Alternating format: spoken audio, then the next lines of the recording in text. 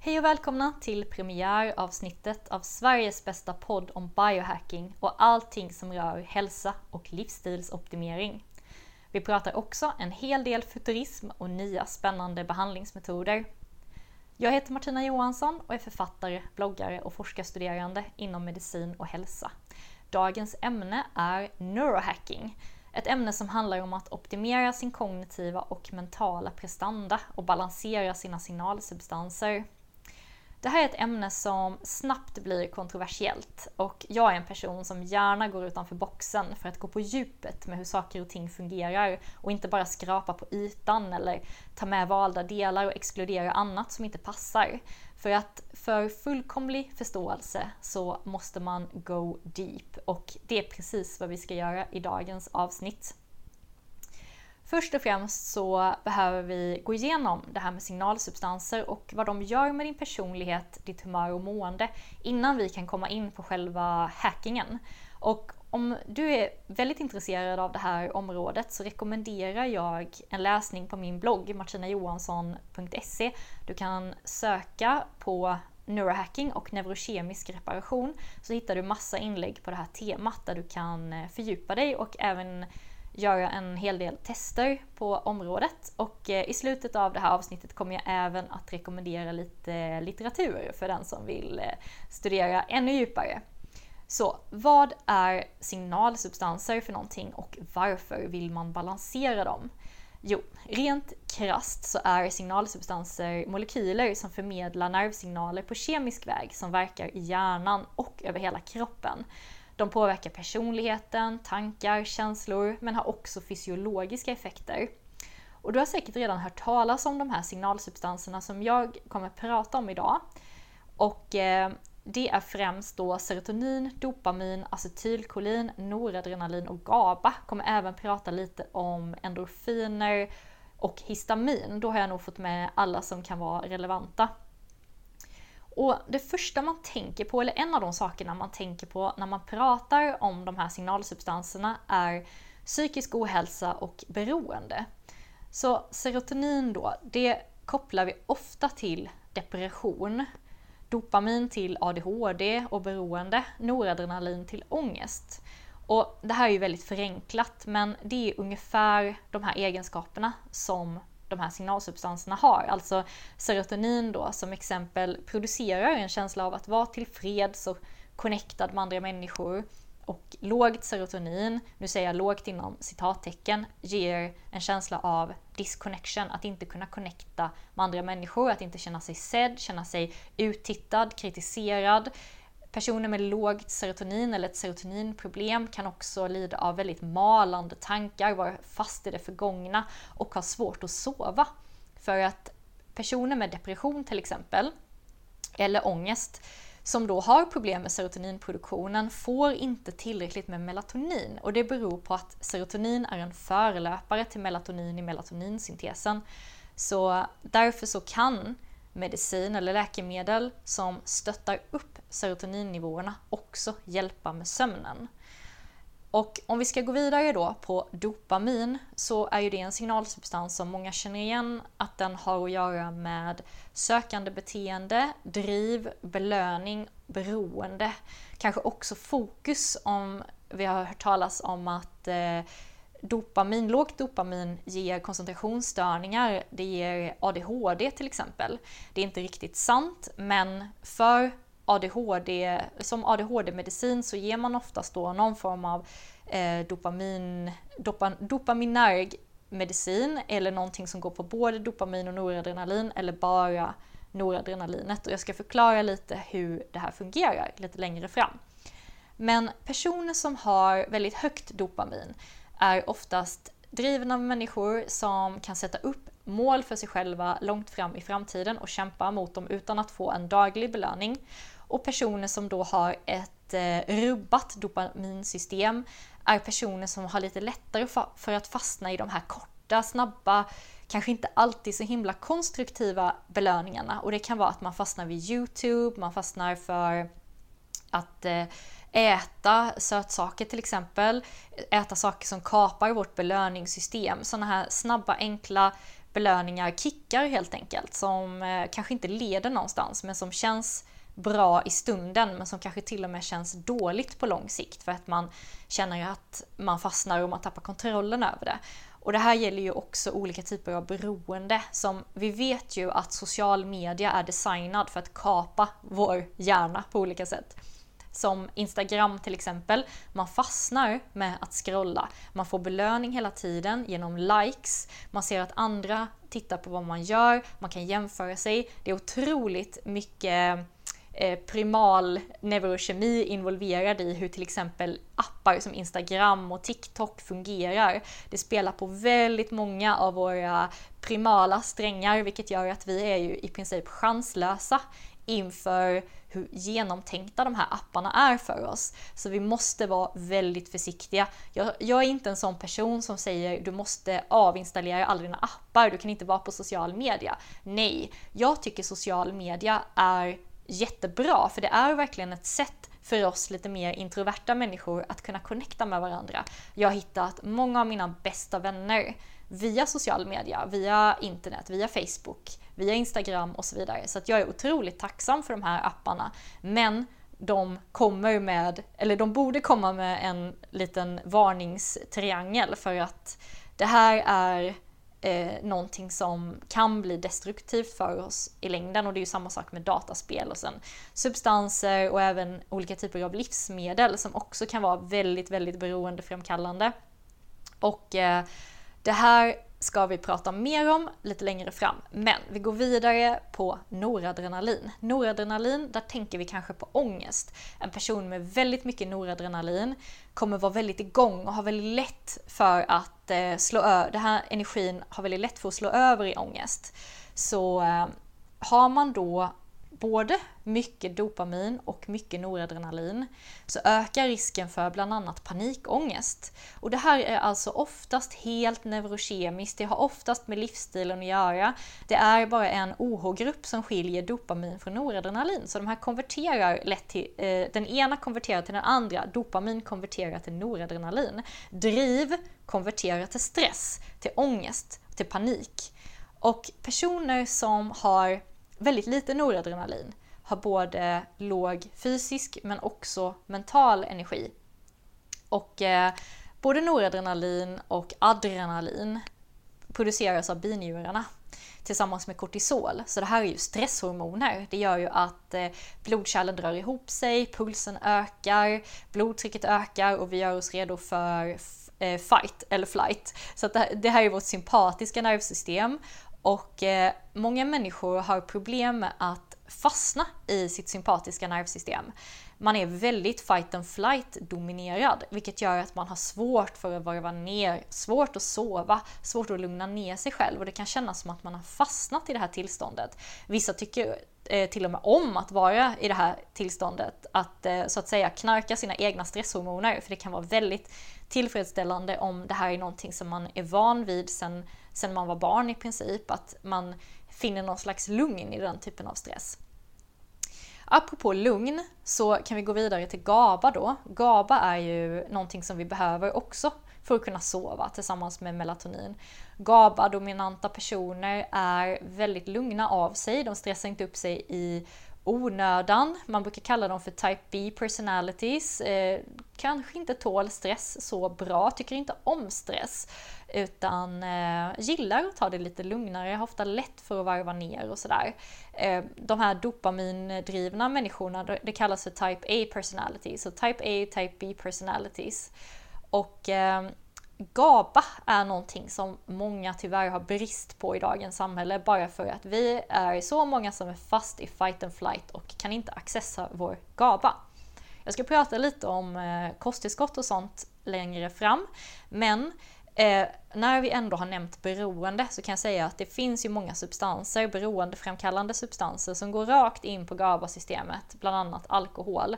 Och man har till och med sett bland alkoholister att de har en lite annan GABA-syntetisering, att de har oftast stora GABA-brister. Och sen ska vi också komma ihåg att även fast alkohol kan kännas lugnande för stunden och man kan känna att man behöver det där glaset för att kunna varva ner och sånt, så leder faktiskt frekvent alkoholintag till ett mer instabilt sinne. Det leder till mer stress, mer oro och mer ångest. Och det beror på att alkoholen ger rubbade serotoninnivåer.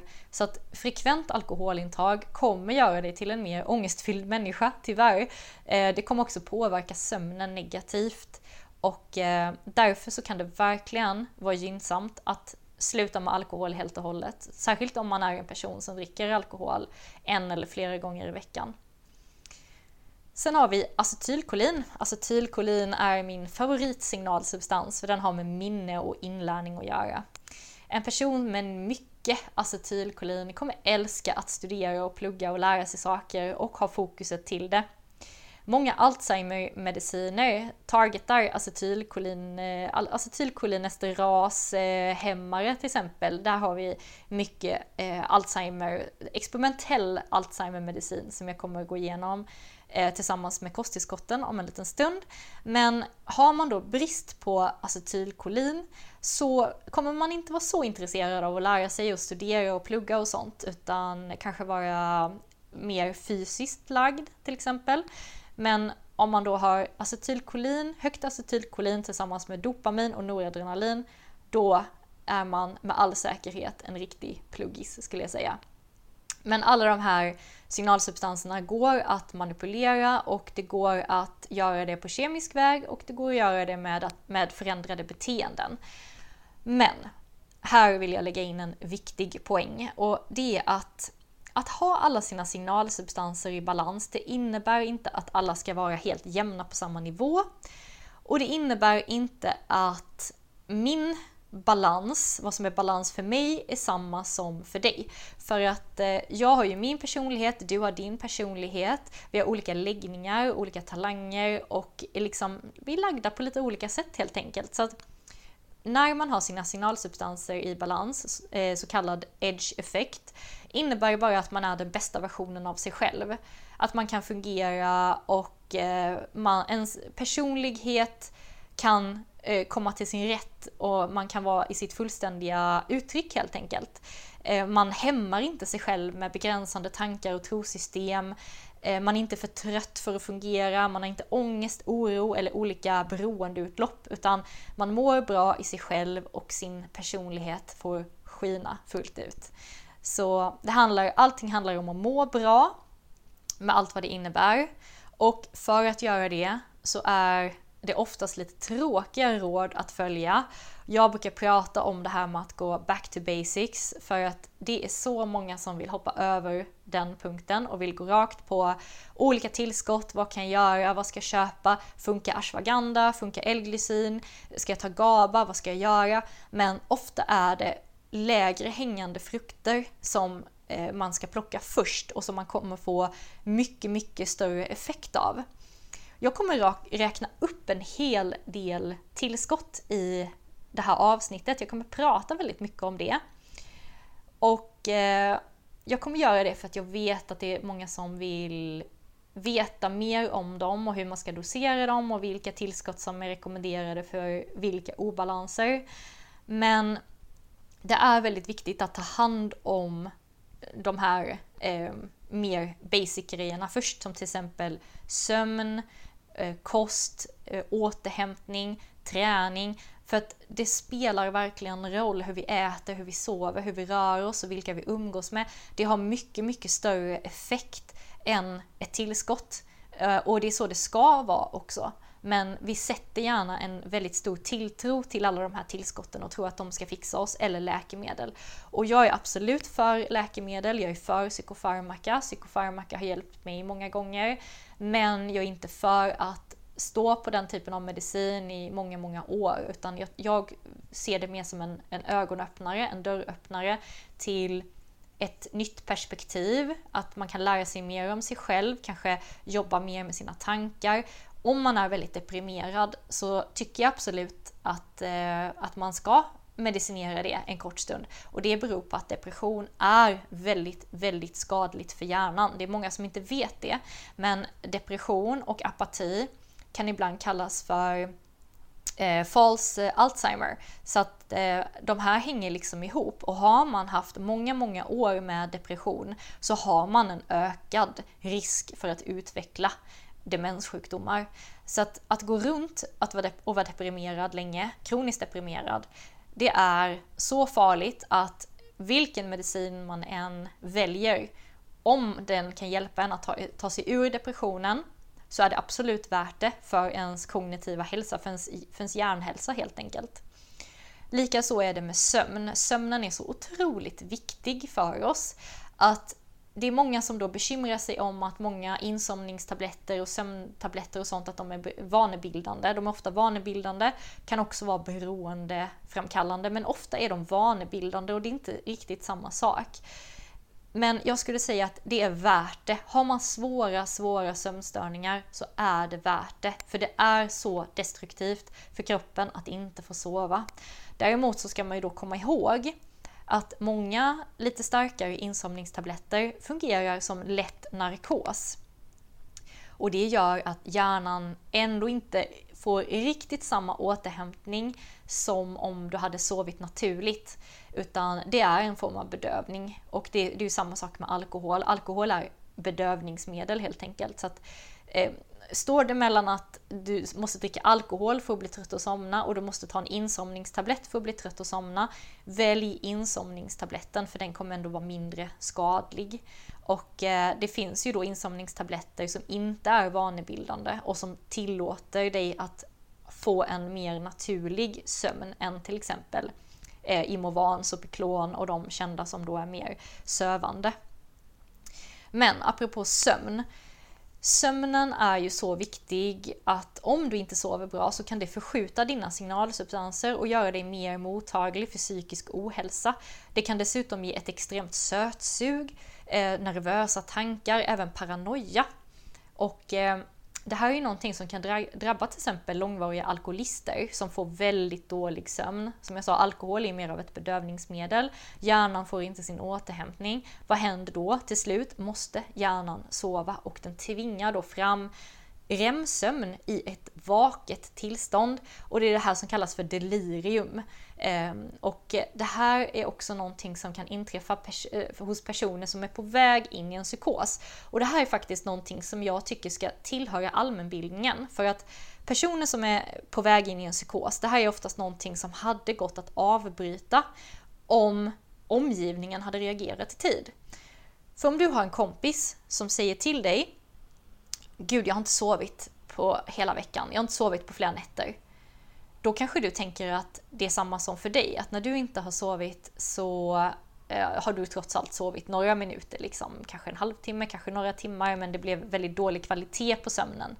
Men en person som är på väg in i en psykos menar: jag har inte sovit i natt. Alltså inte en enda minut. För att signalsubstanserna har blivit så förskjutna att den här personen har fått så mycket noradrenalin att det blir omöjligt att sova. Och i det här tillståndet kan den här personen vara vaken i flera dygn i sträck. Vilket är det här startskottet till psykosen där REM-sömnen börjar tränga igenom i det vakna tillståndet, vilket ger hallucinationer. Det var en liten parentes, men om vi ska gå vidare på andra saker som påverkar väldigt mycket så är det ju såklart kosten. Det är superviktigt och jag vet att det är många som förnekar att kosten skulle ha någon som helst betydelse för hur vi mår, men det har verkligen det, och det finns fullt naturliga biokemiska förklaringar till att det påverkar. Som till exempel det här med att det endast är en OH-grupp som skiljer dopamin från noradrenalin, att dopamin kan konvertera till noradrenalin. Det gör ju att livsmedel som innehåller ämnen som skulle kunna skynda på den processen kan driva på ångest genom att delta i den här noradrenalinsyntesen. Och ett sånt ämne är fenylalanin. Om du tittar på baksidan på en burk Cola Zero så står det innehåller fenylalaninkälla. Okej, fenylalanin. den ingår ju som en precursor i den här noradrenalinsyntesen och kan alltså driva på ångest. Det är någonting som många inte känner till, och det är samma sak med många livsmedel.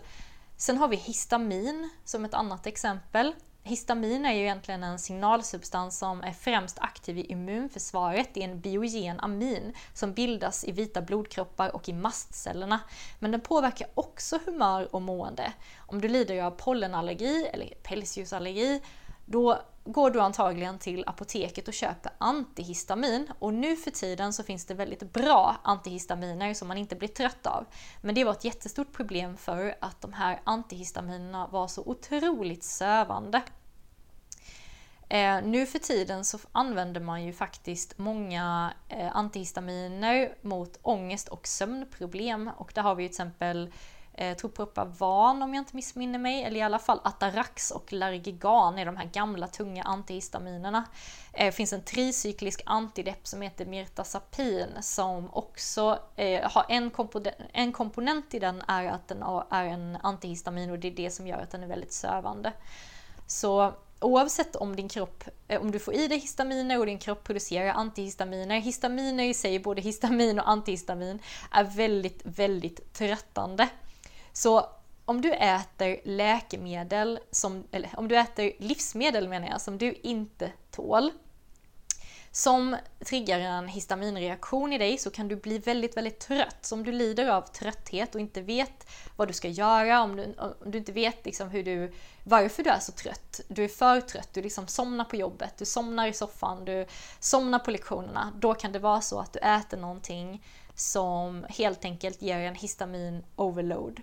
Och det skulle kunna vara ägg till exempel. Många är intoleranta mot ägg utan att veta om det.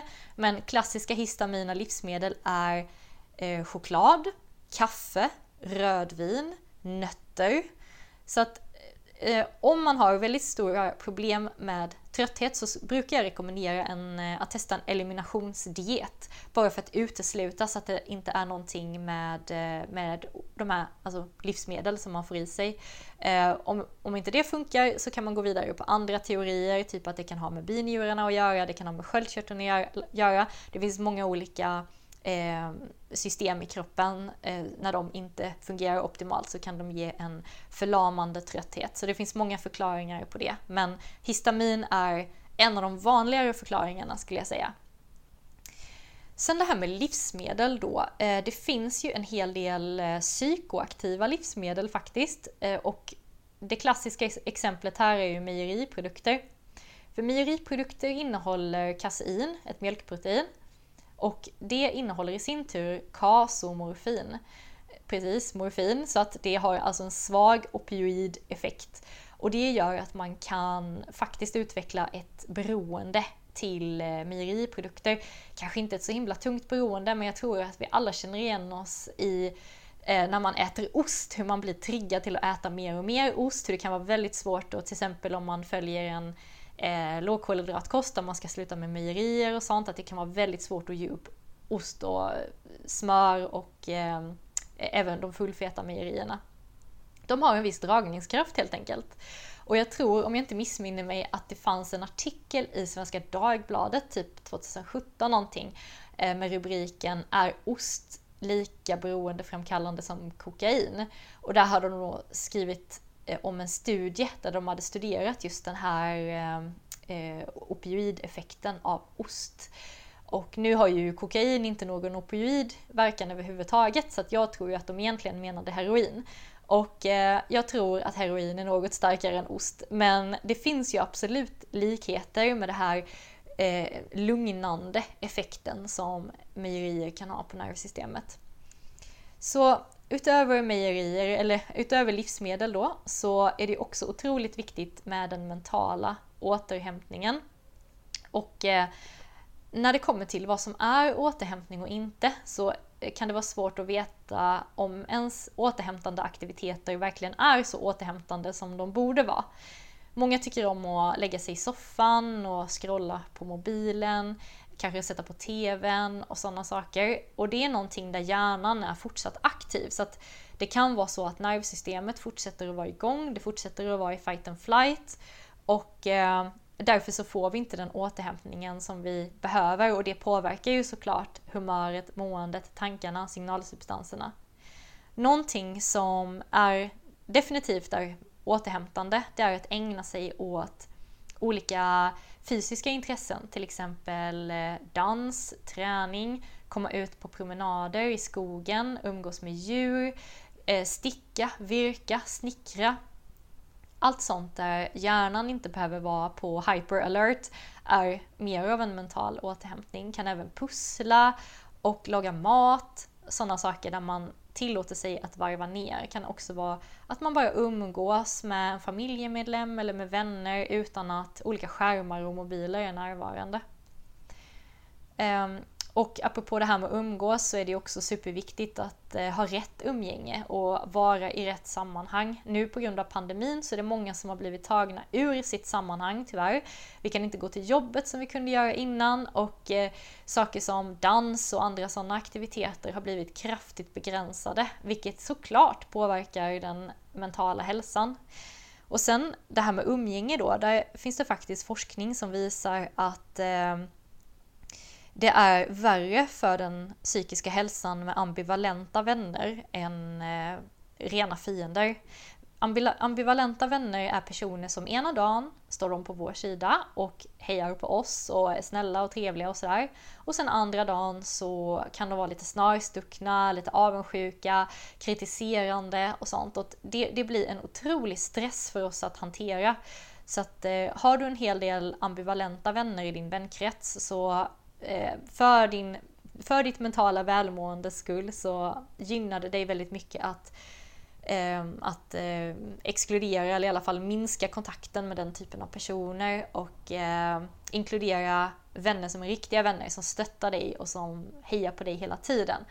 Och likaså är det ju lika viktigt att ha en stöttande partner, för att det är så otroligt stressande att leva med någon som inte stöttar en, som inte delar ens värderingar, som är överdrivet kritisk eller som bråkar med en. Det är någonting som verkligen kan leda till psykisk ohälsa och sömnbesvär. Så att ja, det var det om de mer så här basic grejerna. Så om vi då ska hoppa in på det här med tillskott, så nu kommer jag räkna upp en hel radda med olika tillskott, och de tillskotten som finns när det kommer till neurohacking då, de är överallt på skalan från helt verkningslöst till lika hög verkningsgrad som läkemedel eller narkotika. På den internationella biohacking-scenen finns det ju en hel del som vi i Sverige skulle klassa som illegala läkemedel eller en drog då, men som inte har den klassningen utomlands. Och som kanske inte har den klassningen i Sverige heller, för det har inte kommit hit, men det finns ändå att få tag på. Så det finns många som ligger där i gråzonen. Och jag kommer gå igenom dem också, för att jag tycker vi ska ta en titt på alla de här. Jag kommer gå igenom några som jag tycker är väldigt intressanta. Så om vi börjar med de tillskotten som är populära just för fokus och produktivitet, så finns det en intressant som heter C-Max, och det är en fas 3 Alzheimer-medicin producerad i Ryssland, och den används också i Ryssland. Och den går på rhodopsin-familjens melanokortin-receptorer och påverkar minne och humör och mående, men allra mest minne. Och det finns en hel del såna här acetylcholinmediciner då som används för att förbättra minnet på olika sätt, och minnet är ju en liten annan sak än fokus, även om minne och fokus hänger ihop. Men jag brukar kalla det för ramminne, den här förmågan att hålla mycket information i huvudet samtidigt och helt enkelt kunna hänga med i samtal och återkoppla till vad folk sa tidigare i samtalet och sånt. Men jag spelar in den här podden helt utan anteckningar, allting är helt improviserat. Jag har någon slags röd tråd i min hjärna som jag hoppar lite fram och tillbaka till. Så att uppenbarligen har jag rätt hög produktion av acetylkolin. Men jag vill bara flika in en grej här om det här med acetylkolin och mer av de här limitless-drogerna.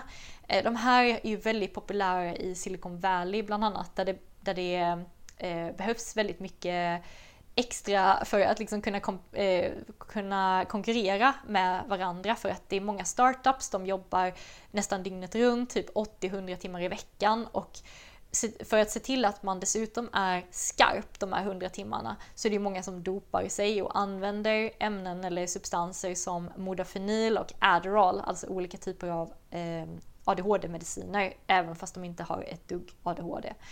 Och Limitless, det är en film med Bradley Cooper och Robert De Niro. En väldigt bra film. Det handlar om en ganska så misslyckad författare som inte får gjort någonting. Hans bok blir aldrig klar. Så kommer han i kontakt med en drog som gör honom till en helt annan människa. Han får plötsligt ett superminne, han kan lära sig ett nytt språk på typ en vecka. Han lär sig hur börsen fungerar, han blir en asgrym daytrader och han skriver klart sin bok och blir liksom, han blir en helt annan människa helt enkelt.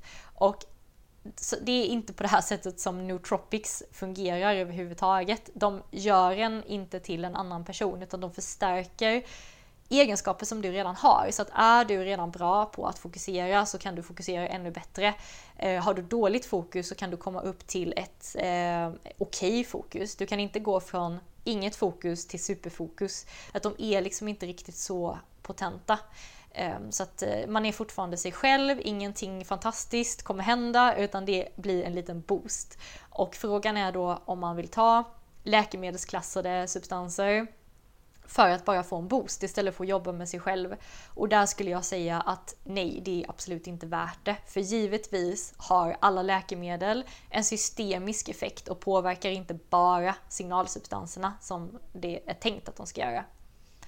Sen är det också viktigt att komma ihåg att det faktiskt kan vara farligt att använda nootropics för vissa hälsotillstånd, och särskilt i kombination med vissa mediciner.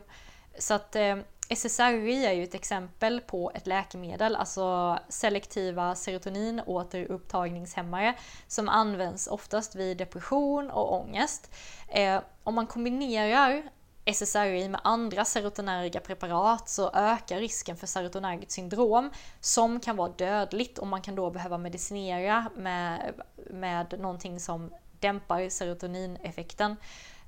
Och kommer man inte dit, vilket är ovanligt då, utan ofta så mår man bara väldigt, väldigt dåligt med typ illamående, kräkningar, skakningar, diarréer och sådana saker. Det blir ett väldigt obehagligt tillstånd att vara i, och det är ju risken då när man börjar experimentera själv, och särskilt om man experimenterar med läkemedel.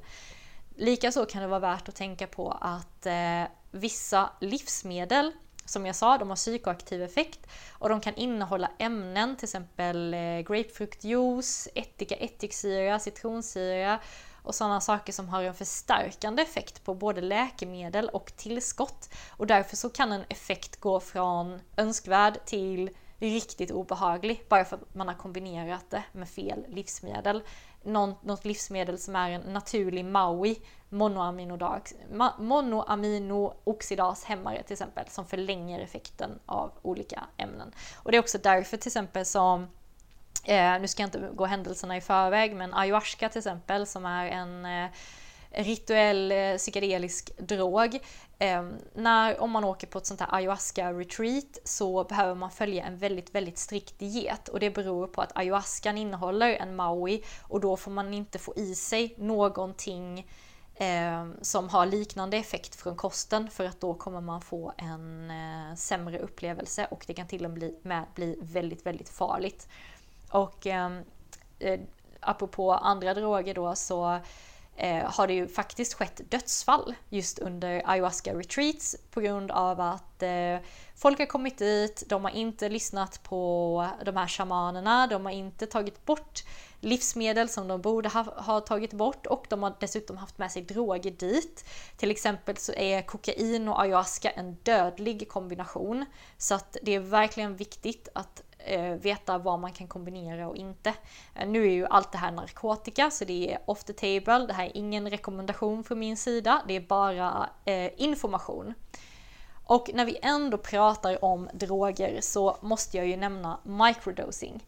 Microdosing är också någonting som har blivit populärt inom biohacking-communityt. Och då microdosar man ju först och främst LSD och psilocybin.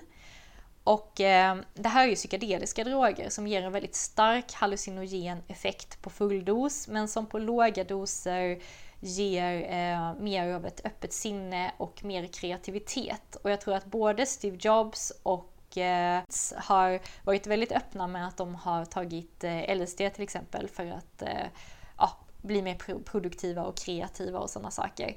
Och jag har faktiskt i mitt nästa avsnitt en jättespännande intervju med en person som är expert på just det här. Inte bara microdosing utan även psykedelisk terapi i allmänhet. Och det är ett otroligt spännande avsnitt. Ett jättebra samtal och jag tror du kommer gilla det helt enkelt. Så att missa inte det. Men om vi ska fortsätta med lite mer lagliga nootropics inom då fokus och prestation, så finns det ett gäng som man kan använda som är ofarliga men som ändå har en väldigt stark effekt. Och det är ju till exempel theanin mixat med kaffe. Theanin och kaffe tillsammans, här kan man också slänga in L-taurin i mixen, så att theanin, taurin och koffein tillsammans gör att kaffeeffekten blir något för starkt. Och den blir, istället för att pika upp och sen falla ner igen, så får man en lite plattare kurva som gör att man får den här fokuseffekten lite längre, och det blir också en renare fokuseffekt och inte så stirrig. Alltså man får bort den här gittrigheten av kaffe. Sen så finns det också grönt teextrakt och grönt kaffe som man kan mixa med ALC.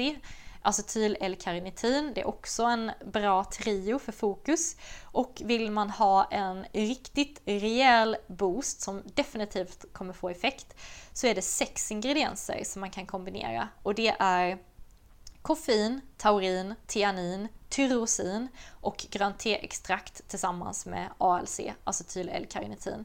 Tyrosin är någonting som kan ha en otroligt stark effekt i klass med läkemedel hos personer som har brist på dopamin och noradrenalin, eftersom tyrosin är en förelöpare i dopaminsyntesen.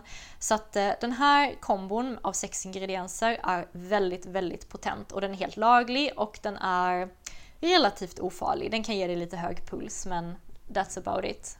En hel del frågor om svampar som man kan göra kaffe av. Till exempel reishi, chaga, lion's mane och cordyceps.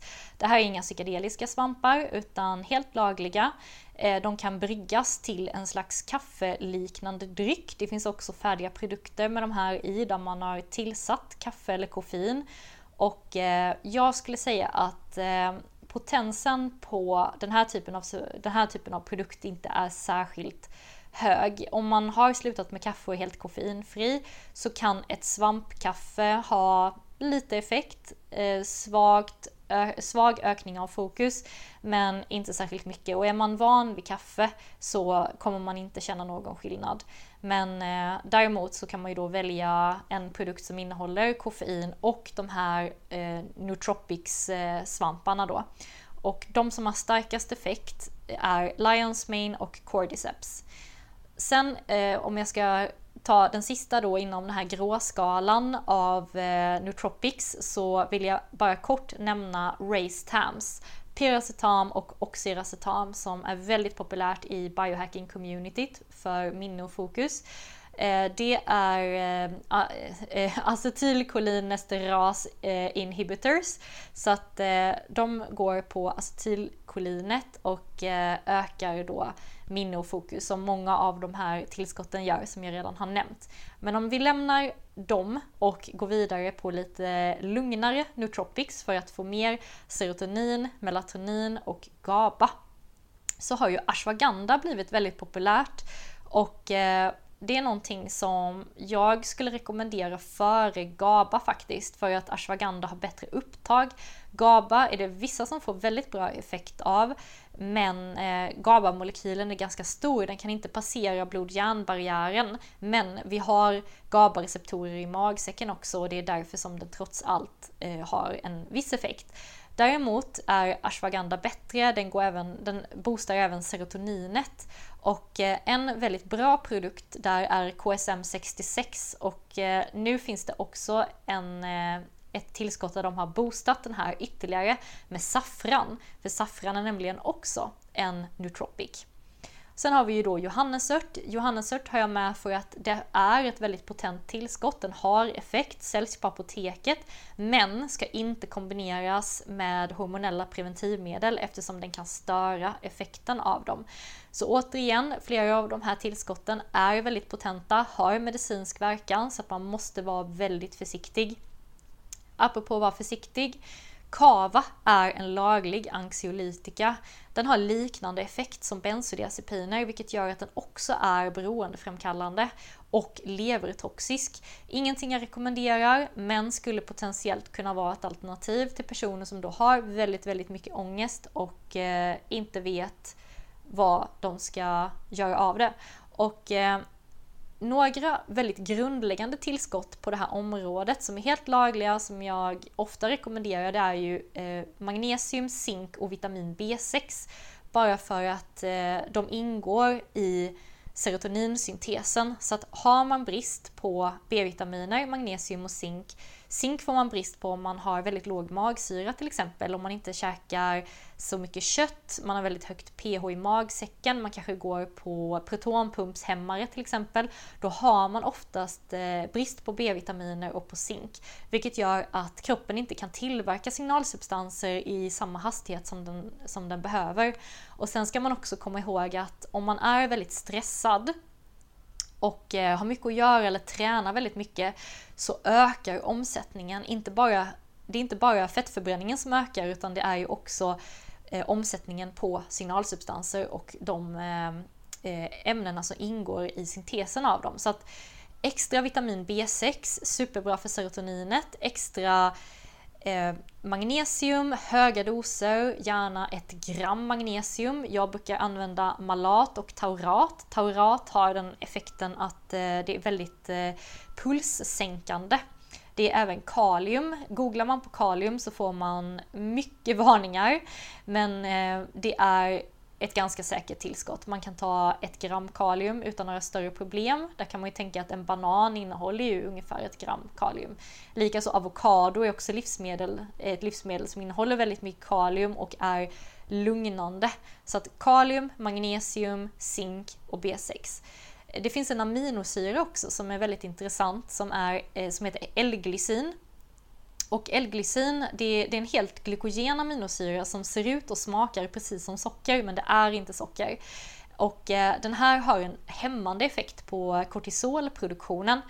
Även zink har en hämmande effekt på kortisolproduktionen, för att zink och kortison är inverst proportionella, så att glycin och zink tillsammans kan vara väldigt bra för stressade personer. Nu får inte alla tillskott samma effekt på alla människor, för att effekten beror väldigt mycket på vad man har för grundinställning, hur signalsubstanserna ser ut från början, så att vissa kommer svara väldigt bra på det, andra kommer svara lite sämre. Men L-glycin är en billig aminosyra som är lätt att få tag i, och man kan ta en matsked i sitt kvällste, kanske lite kamomillte, för att få en väldigt lugnande effekt inför natten. Jag tycker att den är otroligt effektiv och det är någonting som jag använt själv i många år. Jag vill också prata lite om beroende. Beroende är ju en obalans det startar ofta som en önskan att självmedicinera, en befintlig obalans bland signalsubstanserna som man försöker att rätta till helt enkelt. Men sen är det också viktigt att komma ihåg att beroendet i sig också ger en ytterligare förskjutning, och det kan ta många veckor eller månader att rätta till det här. Jag har skrivit flera inlägg på bloggen om just neurokemisk reparation. Det går att göra, men det tar lite tid. Lösningen är inte självmedicinering, eftersom självmedicineringen skapar ännu mer problem. Det skapar mer problem än vad man hade från början. Och beroende på vilken signalsubstans eller vilken typ av förskjutning som man vill åtgärda, så finns det ju lite olika lösningar. Men om man då är en person med för lite GABA till exempel, som behöver ta substanser för att varva ner, eller om man är en person som upplever att man har för lite fokus eller för lite lugn, för lite trygghet och så vidare, så kan det vara socker- och matberoende som upplevs som lugnande, som kan ge trygghet, kan också ge en känsla av frihet. Det finns många olika anledningar till att ett beroende startar och upprätthålls. Men det som gäller är då att gå till roten av problemet. Först se till att vara abstinent och sen gå till roten av problemet genom att till exempel skapa en checklista på viktiga områden i livet att åtgärda. Jag har en sån här checklista på bloggen till exempel. Men i punktform så är det att nummer 1, kolla över sin sociala miljö, och här gäller det ju då även arbete, vänner, partner. Kolla över sin sömn. Se till att man sover bra eller göra vad som än krävs för att förbättra kvaliteten på sömnen. Träning. Människan är gjord för att röra på sig. Det är otroligt viktigt att röra på sig dagligen. Komma ut på en promenad i dagsljus. Men det är också viktigt för oss att använda våra muskler och att träna våra hjärtan. Att göra lite cardio, komma upp i puls, svettas lite. Superviktigt, och också någonting som påverkar signalsubstanserna väldigt mycket och nervsystemet. Mat, vilka livsmedelsval vi gör, är också superviktigt. Att se till att inte ha triggande livsmedel hemma till exempel. Att se till att äta näringstätt så att kroppen kan tillverka alla de signalsubstanserna i den hastigheten som de behöver tillverkas. Så att gå igenom sina livsmedel som man får i sig varje vecka och kolla så att ingenting saknas. Eller se om det kanske ligger väldigt mycket åt något visst håll. Det kanske blir för mycket kolhydrater till exempel. Det kanske blir för mycket snabbmat. Det kanske blir för mycket kaffe. Att man kollar igenom det här och verkligen tar en ärlig titt på vad får jag i mig varje vecka. Möter jag mitt näringsbehov eller är det någonting som strular här? Sen också ta en titt på sin medicinering. Vad är det du stoppar i dig varje dag? Alltså både läkemedel som du har fått utskrivet av läkaren, läkemedel som är receptfria som du har köpt själv, och kosttillskott. Är det några av de här kosttillskotten eller läkemedlen som du tar ofta eller varje dag som du tror är bra för dig men som har bieffekter som du inte har räknat med? Och interagerar de här substanserna på något sätt som jag inte har räknat med? Meditation och återhämtning. Tar du tid till dig själv? Tar du tid till att meditera? Får du den mentala stimulansen som du behöver? Och sen sista punkten är alkoholintag. Att insikten om att alkohol kan påverka lång tid efter intag och att det påverkar hormonnivåerna. Och därför är det väldigt viktigt då att se över och titta ärligt på hur ofta dricker jag, varför dricker jag och vad får det för långsiktiga konsekvenser för mig. Det här med reflektion och dagboksskrivande är någonting som jag ofta pratar om och rekommenderar, att man gräver lite i det som ligger under ytan för att komma till rätta med till exempel stress och sömnbesvär. Sömnbesvär beror ofta på att det finns någonting i ens tillvaro som inte stämmer. Det kan förvisso vara livsmedelsrelaterat, det kan ha med läkemedel att göra, men det kan också vara väldigt subtilt och handla om att inte vara helt nöjd i sin situation eller i sin relation, vilket gör att hjärnan får väldigt svårt att släppa taget och varva ner för att den är fortsatt igång och ligger där i bakgrunden och maler och försöker lösa problemet. Så som sagt, om du är intresserad av att veta mer om neurohacking så finns det väldigt många artiklar på bloggen martinajohansson.se. Det finns också guider.